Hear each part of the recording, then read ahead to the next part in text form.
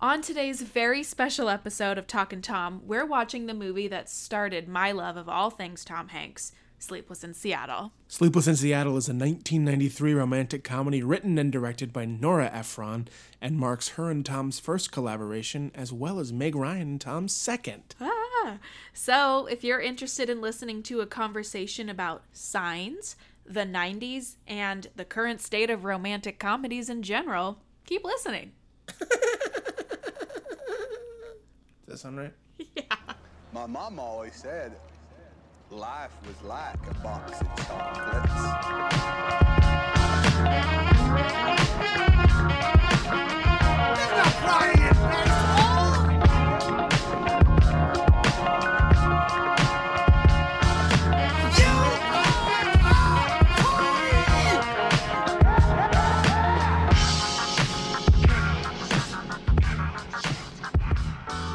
What up, Hanks heads?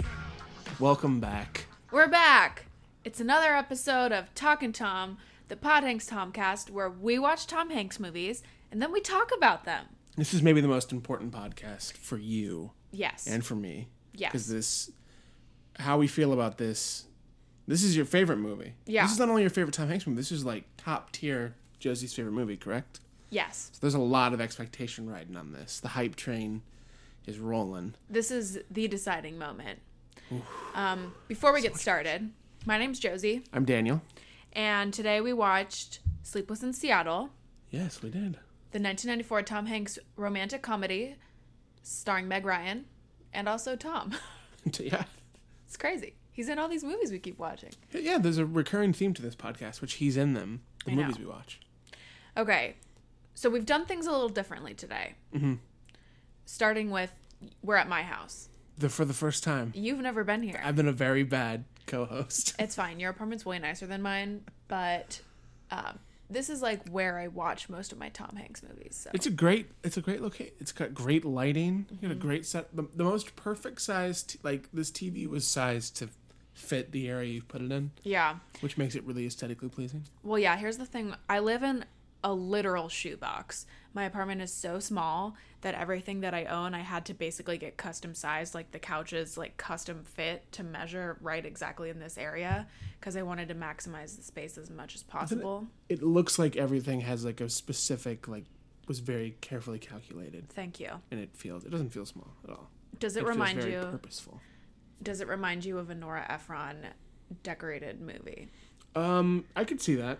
There's a lot of cat decor, and there's a painting that I've been fascinated with that I don't know how to describe, except it's two people kissing, but they're becoming crystals. Yeah, it's cool. And huh? I really dig it.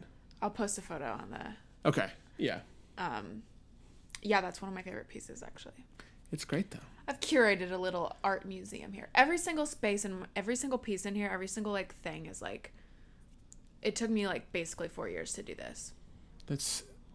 Have you lived here for a long time? Yeah, this is That's the the first best thing apartment I about ever it. had in Los Angeles. It feels like you get to grow into it. You don't have to move out every year. Yeah, my rent's cheap as fuck, so yeah. A true rarity. Yeah. Okay. Well, have you ever seen Sleepless in Seattle before? No, I've never seen it in its entirety. But when we got toward the end of the movie, I recognized that the scene on top of the Empire State Building. So I can't tell if I've just seen it on TV or seen pictures of it, but that part I somehow remember, but I don't remember anything else in the movie. For some reason, I feel like that ending shot is in another movie. Like it's playing on the TV, maybe? Maybe. I have no idea. I can't. It's going to bug me till I find out. I'll research it later. Yeah. Maybe I'm sure this was on TV all the time. My mom loves this movie. Oh, really? So I know it's been on in the house when I was growing up. I mean, this is the movie. Yeah. I feel. This was a weird one to not have seen, but then when we started this, I was like, I'll just wait. Because Yeah. might as well experience it fresh. Yeah. Okay. Well, do you want to sum up the movie? Yeah, I'll sum up the movie. I'll do the boy summary. Okay. Where I leave out the good stuff. Okay. The movie, it's kind of a dark premise. The premise is we open on a funeral. Tom Hanks is a recent widower, and he has a son named Jonah. Tom's character's name in this is Sam, by the way. I'm going to try and use his name instead of trying to always say Tom. Okay. So Sam's wife has passed away, and he is left with a young boy named Jonah. He works in like an architecture firm. There you go. Can't speak. And he basically decides after his wife passes, he's in Chicago, and he can't do it anymore. So he moves to Seattle with his son. And they're sort of living their life as you do, and sort of dealing with the emotional weight of sort of the changes in how they grow up together. Meanwhile, on the other side of the country, Meg Ryan's character, Annie, yes. She is newly engaged to a really nice dude who's just very boring. Yeah. And one night when she's driving to meet this gentleman's family on Christmas Eve, she hears a radio show that Sam, Tom Hanks' character's son, has called into, basically saying, my dad, I need a new mom, he needs a new wife. And she hears this and kind of becomes infatuated with him. And as the movie progresses, there's sort of this weird play where like Jonah's trying to get them to meet, and Annie's sort of like dealing with this idea of, am I settling, or is the magic of true love, does it actually exist? And so the movie kind of goes about that idea. Yeah. I mean, I think the most interesting thing out of all of the things in this movie is that Tom Hanks and Meg Ryan like don't ever really interact. They have like 2 total minutes of on-screen time together, which really surprised me, but it was kind of cool. It's what makes this movie so special, I think. Yeah. It's like you're watching people fall in love and they don't even know they're falling in love. The movie's really pure. Mm-hmm. Like it is, there's people like Meg Ryan's Annie. Mm-hmm. The man she's going to marry is not a bad person. They don't try and like make him a villain or anything where you're like, how could you marry him? He's just sort of dull and not the person for her. Yeah. She sort of spends the movie trying to convince herself that this is like, this is what I love. I love him. This is what I want. Mm-hmm. And everything she keeps hearing from other people about their relationship seems to get in the way of that. Yeah, she's not really one to believe in signs or magic. Yeah. Mostly because she's never experienced them. Yeah, and we don't get a ton into her backstory, but she seems very against the idea that exists. Yeah. She doesn't know what it's like. But Sam, on the other side of it, totally believes in magic, believes in true love, believes in signs, but he thinks that they only happen once. And I think one of the first things he says in the opening of the movie is, it just doesn't happen twice. Yeah. Yeah, when he's on the radio show, he spends a lot of time discussing why he loved his wife and why he thought it was sort of this perfect once in a lifetime thing. Mm-hmm. So it seems like 2 people on 2 different very sides of things, where they're both sort of pessimistic and sort of have just accepted that this is life now. Mm-hmm. It's interesting because it's set in the early 90s, so the culture of dating is really different, and they sort of play into the jokes of that time that I don't think make sense to us all the way. No. Like, there's a discussion as Sam's getting back into dating. He's talking to his friend, and they talk about, like, well, what do you do? Like, well, you're going to meet at the restaurant, and you're going to split the tab. And he was like, I would never let a woman pay her half of the dinner. And you're like, huh. He's, like, so old-fashioned. Yeah. Very traditional. Did you ever listen to those radio shows, like Delilah After Dark, where people call in? I would like hear them from time to time. I think my mom used to listen to Dr. Laura. Yeah. So I am familiar with the format and how goofy it can be. People like dedicate songs to each other. Yeah.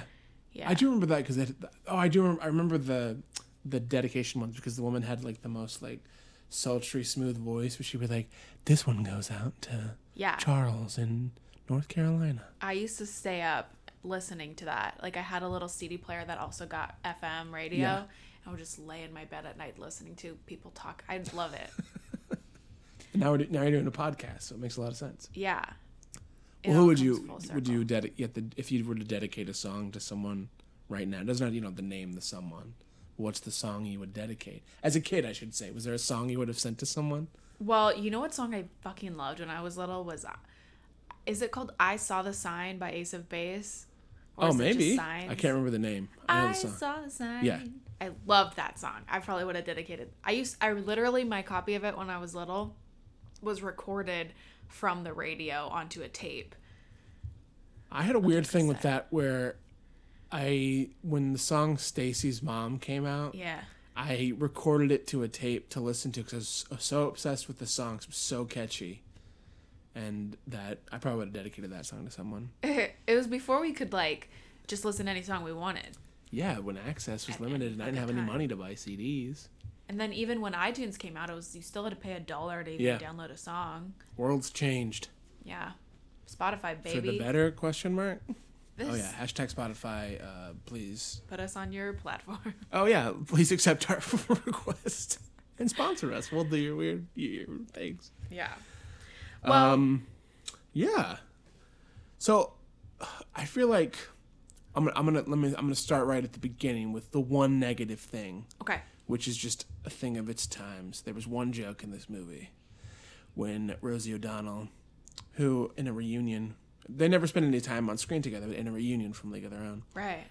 She makes a joke about what kind of person Tom could be, and makes a very uncool trans joke. Yeah. That has aged very poorly. Yeah. But I think I can say, with the rest of it, minus that very poor taste, everything else kind of holds up. Yeah. I mean, it surprised me. You mentioned, I mean, the premise of this movie is that that Annie has fallen in love with Sam, but they've never met, and he doesn't know anything about her. Yeah.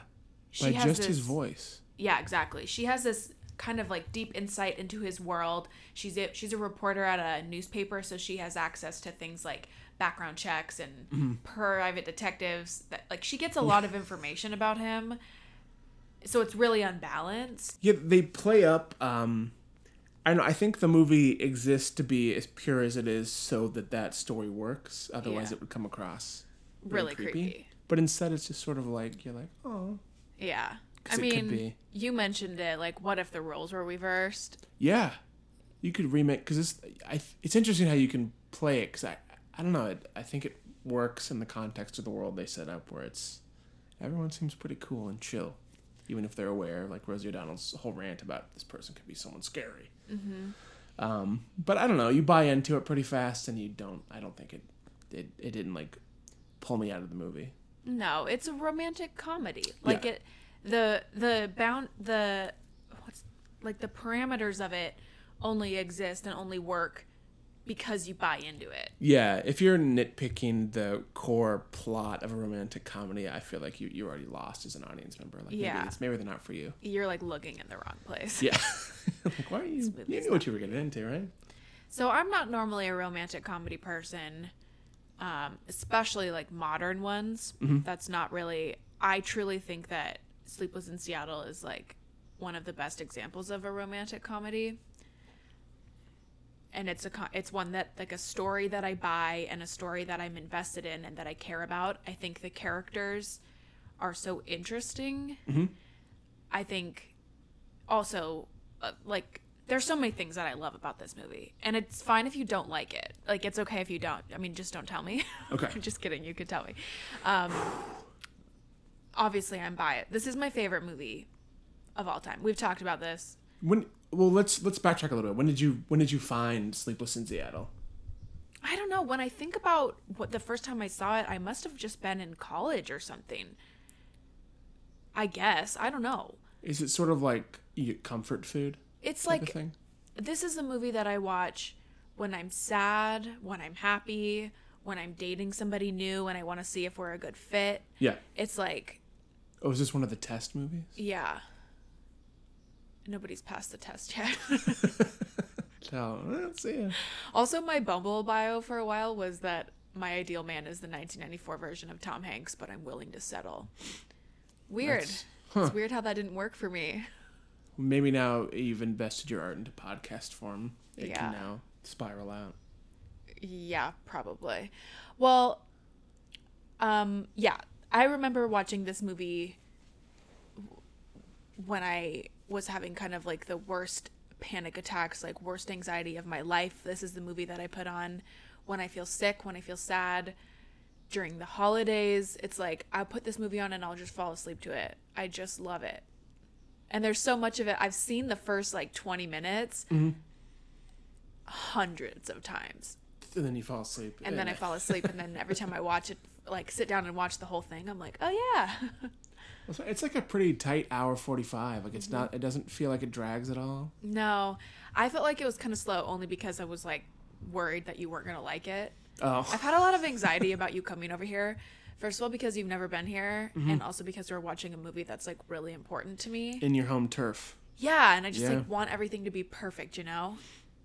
Setting does matter. You see a movie with a bad audience or in a bad like mindset, it could ruin the thing. That's fair. Well, I get like we've talked about how perfect your movie setup is at your place. I clearly don't have that kind of setup. Or just make it where like if you hate it, then like we have an issue. Yeah. If I'm like making you come watch a movie and I'm like, you don't like the setup, man, this ain't working.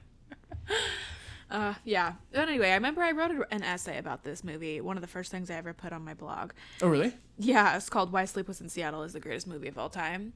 Oh, I read. I think I did not read it in anticipation to. So I mean, put it in the show honestly, notes. it's kind of a garbage essay because I just list Tom Hanks as the reasons. Like 4 times I list Tom Hanks. That's Because fair, though. I mean, he's really like my ideal man. Yeah. That's not an exact like Tom Hanks in Sleepless in Seattle is what I'm looking for in a partner. I love that he believes in love.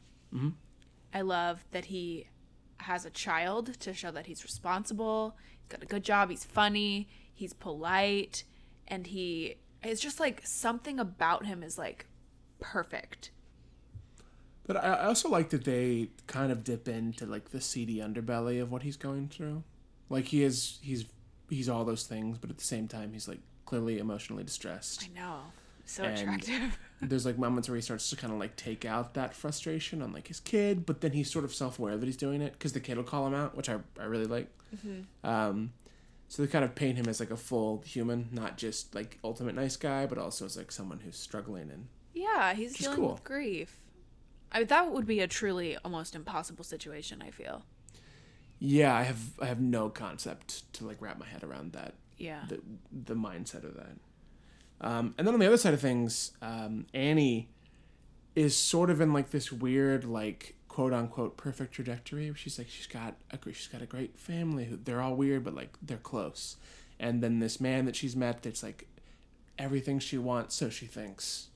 And so it's kind of their parallel stories of how they're going to change, how he'll become open to dating again, and how she'll realize that she doesn't have to settle. Yeah. They have so many things.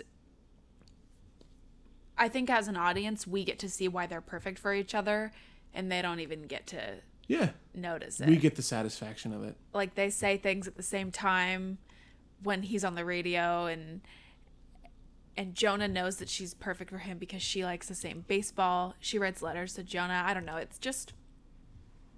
I also love the location. Yeah. I'm from the Seattle area. I'm very familiar with a lot of the specific locations in the movie.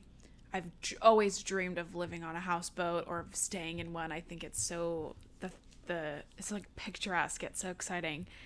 I love Pike Place. There's at that restaurant where they're sitting, him and the guy, and they're talking about tiramisu. There's a little plaque at that chair that says Tom Hanks sat here. Really? Yeah. Get a picture of it sometime. Yes. Yeah, they also, in a weird thing with locations with this movie, it starts in Chicago, where I lived for many years going to college. And then there's a direct line in the movie talking about Tulsa, Oklahoma, where I'm from. And then it moves to Seattle, where you're from. A little weird, a little suspicious. It's almost like they made this movie knowing that they someday... were ready. They were like, episode 19 of a podcast. We're really going to dig in deep to this. It's like and take to it. The radio, but people listen to it on their own terms. Yeah, on their phones. Yeah. It's a beautiful thing. It is. Okay, so here's some things maybe to get the discussion going for you and I. First of all, do you believe in signs? I like to. I do. I like to believe in signs. I don't know. I don't think it's like a universal thing that works for everyone, but I think, and maybe it's just the optimist, like I like the idea of signs. I don't think I like the idea of a destiny, because I like to believe that we make our Oh. what we move through. We get to choose, and I think I always thought, at least growing up, I always thought the idea of like destiny was dangerous to me, because then you're on a path, and if at some point you veer from it or feel like you don't want that anymore, then like in a way you failed. And I was always like, well, I don't think that in that regard to destiny, I don't like that. I don't like that there's like a thing that you're striving for, but if you fail, then like you failed. So I think you can shift, and there's your new destiny. Okay. But I do like the idea of signs, because I think at the very least they're just something that like motivates and inspires you in a way maybe you didn't think about before, because you view it as something important, whether or not it actually is in the spectrum of the universe. I don't know, I think it's exciting to get something that just like clicks with you, and you're like, oh, Yeah. this could mean something. Even if you're looking for it to mean something, maybe that could be positive. Yeah.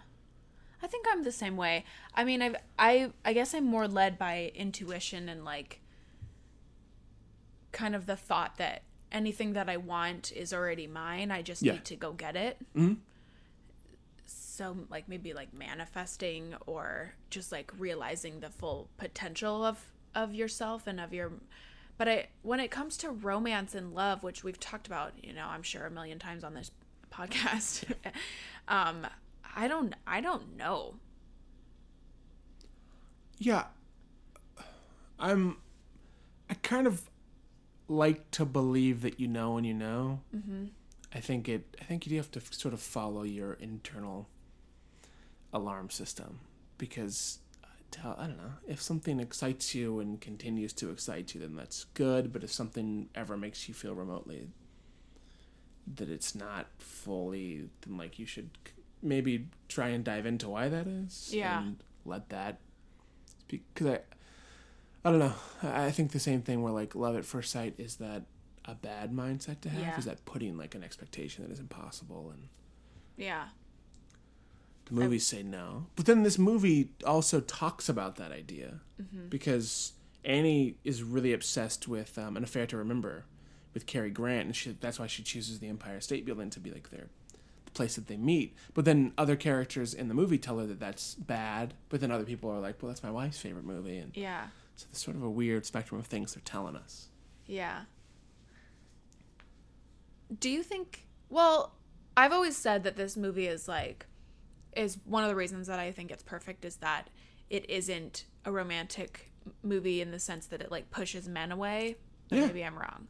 No, I don't think so. Did you find this accessible? I think both sides are painted, and I think that's why it's really interesting is the way that they paint both sides of and like for gender roles and everything in this. Mm-hmm. Like both sides are completely their own, and they have their own issues, and the movie makes fun of it. Was it written by the director as well?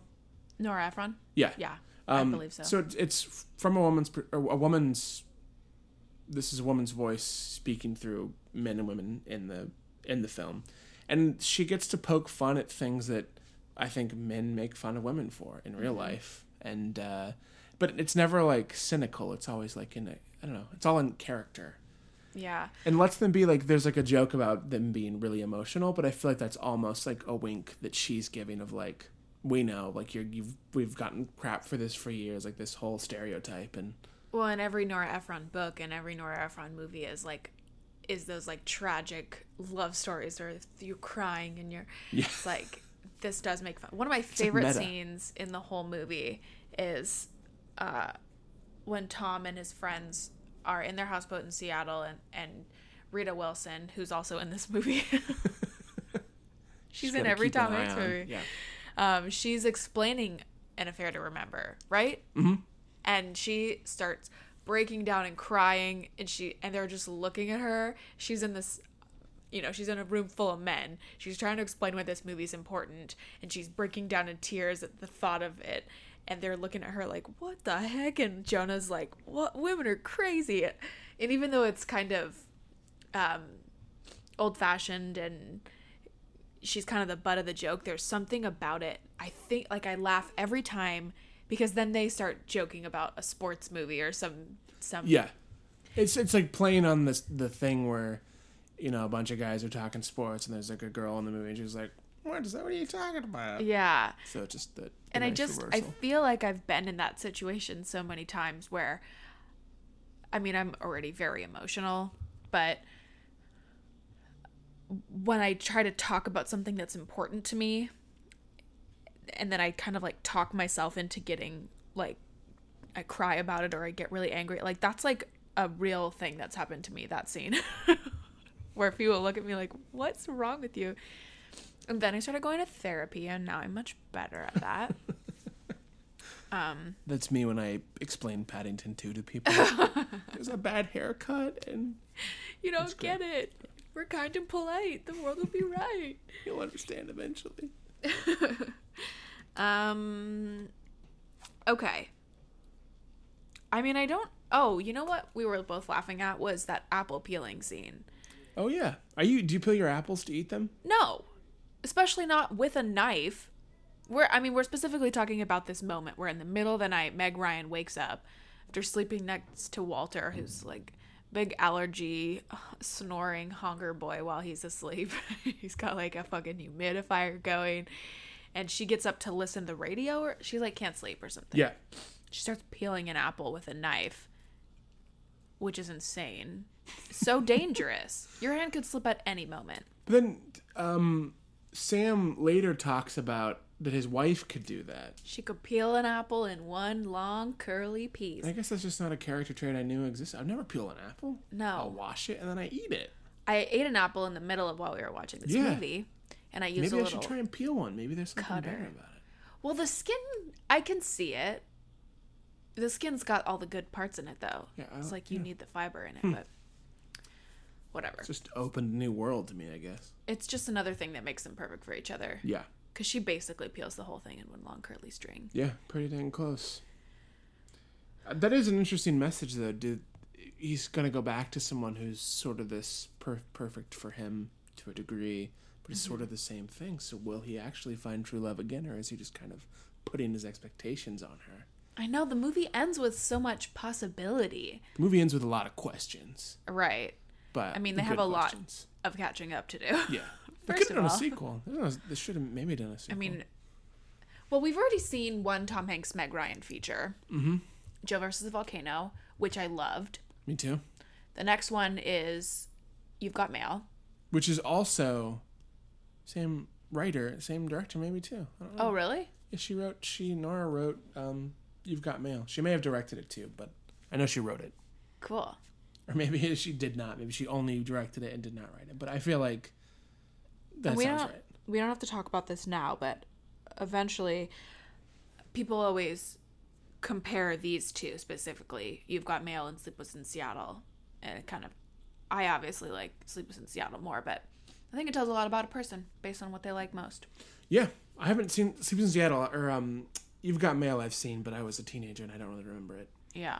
So I'll just hold off. It's going to be really funny to watch that. And she did write and direct it too. Oh, cool. So they could be a good double feature. Do you think it's time to talk about if you like the movie or not? Sure. Okay. What did you think? You just want like a straight answer? I just want to know. I really liked it. Really? I really liked it. You really yeah. did, and you're not just saying no, that? No, I absolutely did. Oh, that's This would be the part where I'd break. Because I looked for things, I was like, okay, I'll be a little tougher. I'll try and find some subtle critique. And there's the off-color joke. And but for the most part, the one thing I liked immediately is that it's a romantic comedy, but it's less comedy than I thought. Much more like drama. Mm-hmm. And then kind of saves its comedy moments for the things that are a little bit far-fetched to make it almost a joke. Yeah. The one thing I didn't like, Tom Hanks' hair in it. Oh, yes. It is controversial. A strange... He makes a joke about it at one point that he's like, I wanted to look like I got a haircut, but it doesn't look like something like that. Just a overall strange cut. Very 90s. Yeah, he looks different in this movie. You had mentioned during it that the way everyone dresses makes them look older. Uh-huh. And they make a few jokes about like you have a better chance of being killed by a terrorist than getting married over 40 or something. Yeah, so they might be I feel close like they're supposed to 40. To be over 40 in this. Yeah. But yeah, everyone looks older. Which is interesting. That specific style of the 90s was so unflattering. I mean, it is my aesthetic. It's like very large clothes. Yeah, oversized. Meg Ryan can pull it off. Yeah. She looks phenomenal. I think it doesn't work for Tom necessarily, but there's something about it that's like so like he reminds me of my own dad. Yeah. like that big puffy windbreaker he wears, and like As children of the 90s, I think it is absolutely correct. And so we and that's what's interesting is I almost identify with Tom as like a father figure versus a love interest, because you're like, I know that dad. I know that like might be why I find Tom such like an ideal person for me, is because obviously I love my dad, and I find him, I think my dad's a great man, and I would be lucky to end up with someone like my dad. Yeah. Without making it weird. Like, that's why I think that's where the core of my, like, Tom Hanks. Yeah, there's like a moral center to the character. He's just an honest man. Yeah. It's like... He's like the friend and the father that everyone wants. Yeah. Because he's true on a surface level as much as... Yeah. Okay, so you didn't think it was as funny as you expected it would be, but not. No, I thought it would be more of a straight comedy, to be honest. Yeah. I'm surprised how often it kind of slowed down to have character moments. Yeah. Which to me made it work more, because I think you could have shaved 15 minutes off if you wanted to make it just more like a fast-paced comedy thing, but I think the slowdown helped it. I didn't think the movie was slow at any points, but yeah. I was surprised by that, because I think people always quote it as like one of their favorite comedies, and I was like, having watched it, I was like, I think it's less a comedy than I thought. Yeah, most of the comedy comes from Jonah. Jonah, and like just things in conversation that are kind of funny. Yeah, like a real people. Yeah. Like a Yeah, real it felt people. less about punchline jokes and more about like situational, like this Real life humor. Yeah. Yeah. I mean, there's so much. They never outright say why Walter is so annoying, but it's clearly because he's allergic to everything. Yeah, that I did almost take issue with that. I was like, this poor guy has like the most insane problems. But I guess if you're dating someone who seems to be someone who wants to be adventurous and try new things, even if they've convinced themselves that's not it, then someone who can't do that, they can't be functional in a relationship. Yeah. So I guess if you look at it as that, as we're like, Walter's not the bad guy, and even the way that they end up splitting is like so mutual and respectful. Yeah. Where he's like, I love you, but if I'm gonna be something you settle for, then like that's never gonna work for us. And like he doesn't look defeated. I think he looks sad, but also probably happy that he didn't continue on with things to live like a life that would maybe be secretly miserable. A feeling the whole time. Mm-hmm. He knew. So I like that they paint him ultimately as like, you're just not, there's going to be someone else for Walter. Yeah. We could talk about Victoria. We talked about Walter. We'll talk about Victoria. Victoria is someone that Sam has worked with, and is now, as Sam gets back into dating, he decides to go on a date with her. Well, yeah. Also, his thing is like, if he's getting back into dating, he sure commits to Victoria really fucking fast. I kind of felt like that played into like his emotional state, where he's like, he's just willing to, if he's gonna go for it, he's gonna go all out for it. He doesn't want to try this dating thing again. He introduces Victoria to his son so quickly. Yeah, like coming over to cook. She comes over to cook them dinner real fast. But Jonah knows what's up. Jonah he ain't having none of that. Is literally me. The way that he cannot sometimes just control his emotions. Like, he's so sassy to her. It's great. And she knows it, too. Yeah. God, that line where he's like, yeah, I never saw anyone do that to a potato before, or something like. It's so rude. She laughs like a hyena. It's the same thing with Walter, where like she has one, because she seems pretty nice, and she seems invested in Sam, but there's like one key characteristic to her that just ruins it, and for her to laugh. Well, and I think that if he was in love with her, that laugh would be something he loved about her. Yeah. Sam never like makes a comment about her laugh, but clearly it's like not something that everybody loves. Yeah, it's very distinctive. Same with Walter's allergies. If she was really, truly, madly in love with him, that would be an endearing thing about him.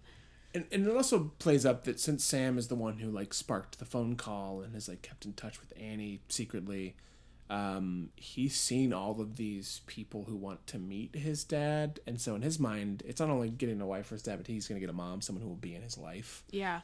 So his investment in like, I have to like this person as much is funny. It's very charming, and Jonah has that other side friend Jessica, who there's like, you get to really know about almost every character. I feel. Yeah. You get a little peek into all their lives. My favorite joke of the movie is Sam comes home and Jonah's in his room with his girl Jessica, They're 8, by the way. And they turn around in this giant, like, Men in Black chair that they're sitting in. Yeah. And when they're done, he's like, oh, close the door on the way out. And they turn back around. And Sam closes the door and then stops and opens it halfway and kind of stares in and then walks away. Like, you're not the boss of me. This is my house. I think we just talked about pacing, but to just revisit it, there is something really nice about how the movie is allowed to breathe. Like, every moment is given the time and attention. I do sometimes feel like the movie's a little long, but I appreciate it and I can see why it's needed. I think a lot of, if they made this movie again now, first of all, they would never make this movie again, I don't think. There's just something too, like, plain and simple about it for it to make just money. too pure. And a lot of those moments would just be chopped up. Like, we wouldn't get that long scene of Tom opening a door and... Yeah, it would be, like, much more joke to joke, and then I think it'd be worse off because of it. Mm-hmm. I don't think they make movies like this anymore. No, the most recent thing I saw that I really liked in, like, romantic comedy world that really worked, besides The Big Sick, which I thought was fantastic. Uh-huh. Did you ever see The Big Sick? Not yet. It's really, really good. I think in the terms of romantic comedies, if you could even call it that, I think it absolutely kills. Okay. But then there's a new Netflix movie called Set It Up Oh, yeah. that I also really dug. I watched that because you told me it was good. Yeah, it's that same type of thing where it's just kind of ridiculous, but is it's like pretty pure and just sticks to its premise through and through, and understands that it is what it is, but doesn't care.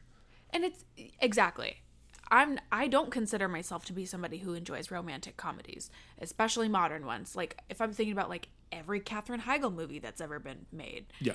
Like, I don't buy it. I don't believe it. I don't want to watch it. But Set It Up was great. 13 Going on 30 is maybe a masterpiece. Masterpiece. Generous. It's Mark Ruffalo. He is also my type. Yeah. He's very Tom Hanksy. That makes sense. I have a specific type. Mostly, like, men above a certain age who could probably be my dad. You're going to get some weird iTunes things now. They're going to be Stay like, out of here. What's up? Yeah. Set It Up was good because it felt like an old-fashioned romantic comedy, but made for the modern ages. Yeah. What do you think about modern dating? You haven't had to do it. No, I'm in a weird thing where I've been dating Rachel for almost 7 years. So when we started dating, I mean, online dating existed in the 2000s, I'm sure, but I was a teenager. So the whole, like, having a smartphone and, like, apps like Tinder and stuff and Bumble to use as dating with, like, online profiles, I never did. Mm-hmm. Now it's the norm that all of my friends who are dating use. And it's just, like, a world I don't understand. Yeah. It just seems really intimidating because you have to, like, you now have to have a front like, you have, like, this business card of here's who I am on the surface, and hopefully that will somehow bridge a discussion. And there's so many possibilities that it almost seems impossible. It seems, it seems very...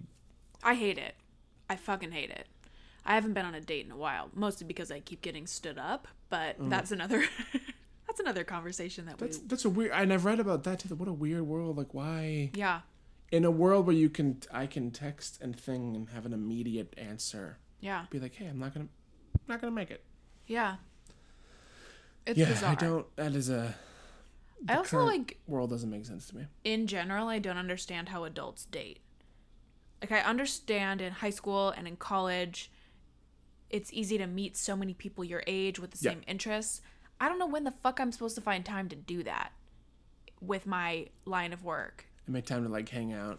And, like, go meet strangers. Like, what?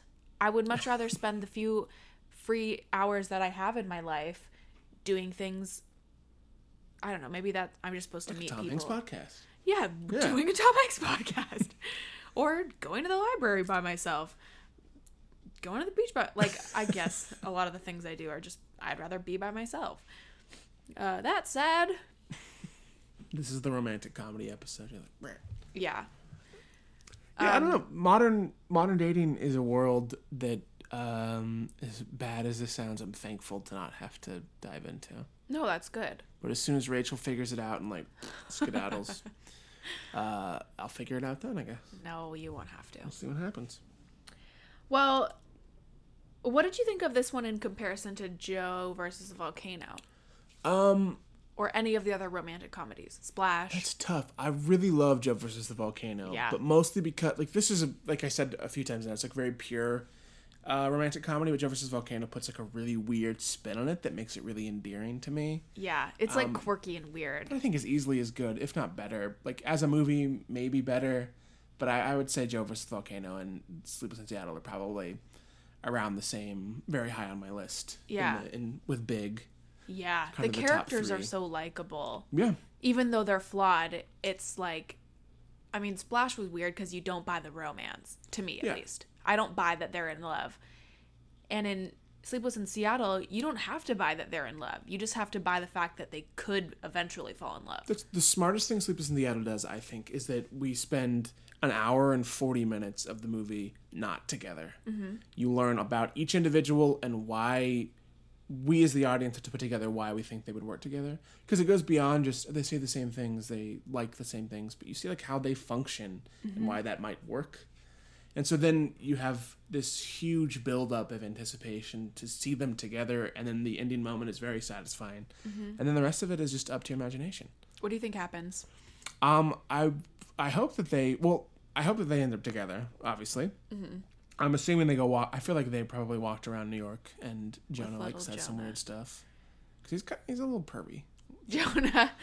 Oh. But then I do wonder, because she said she would never move to Seattle, but that seems like something you would say and then end up moving to Seattle.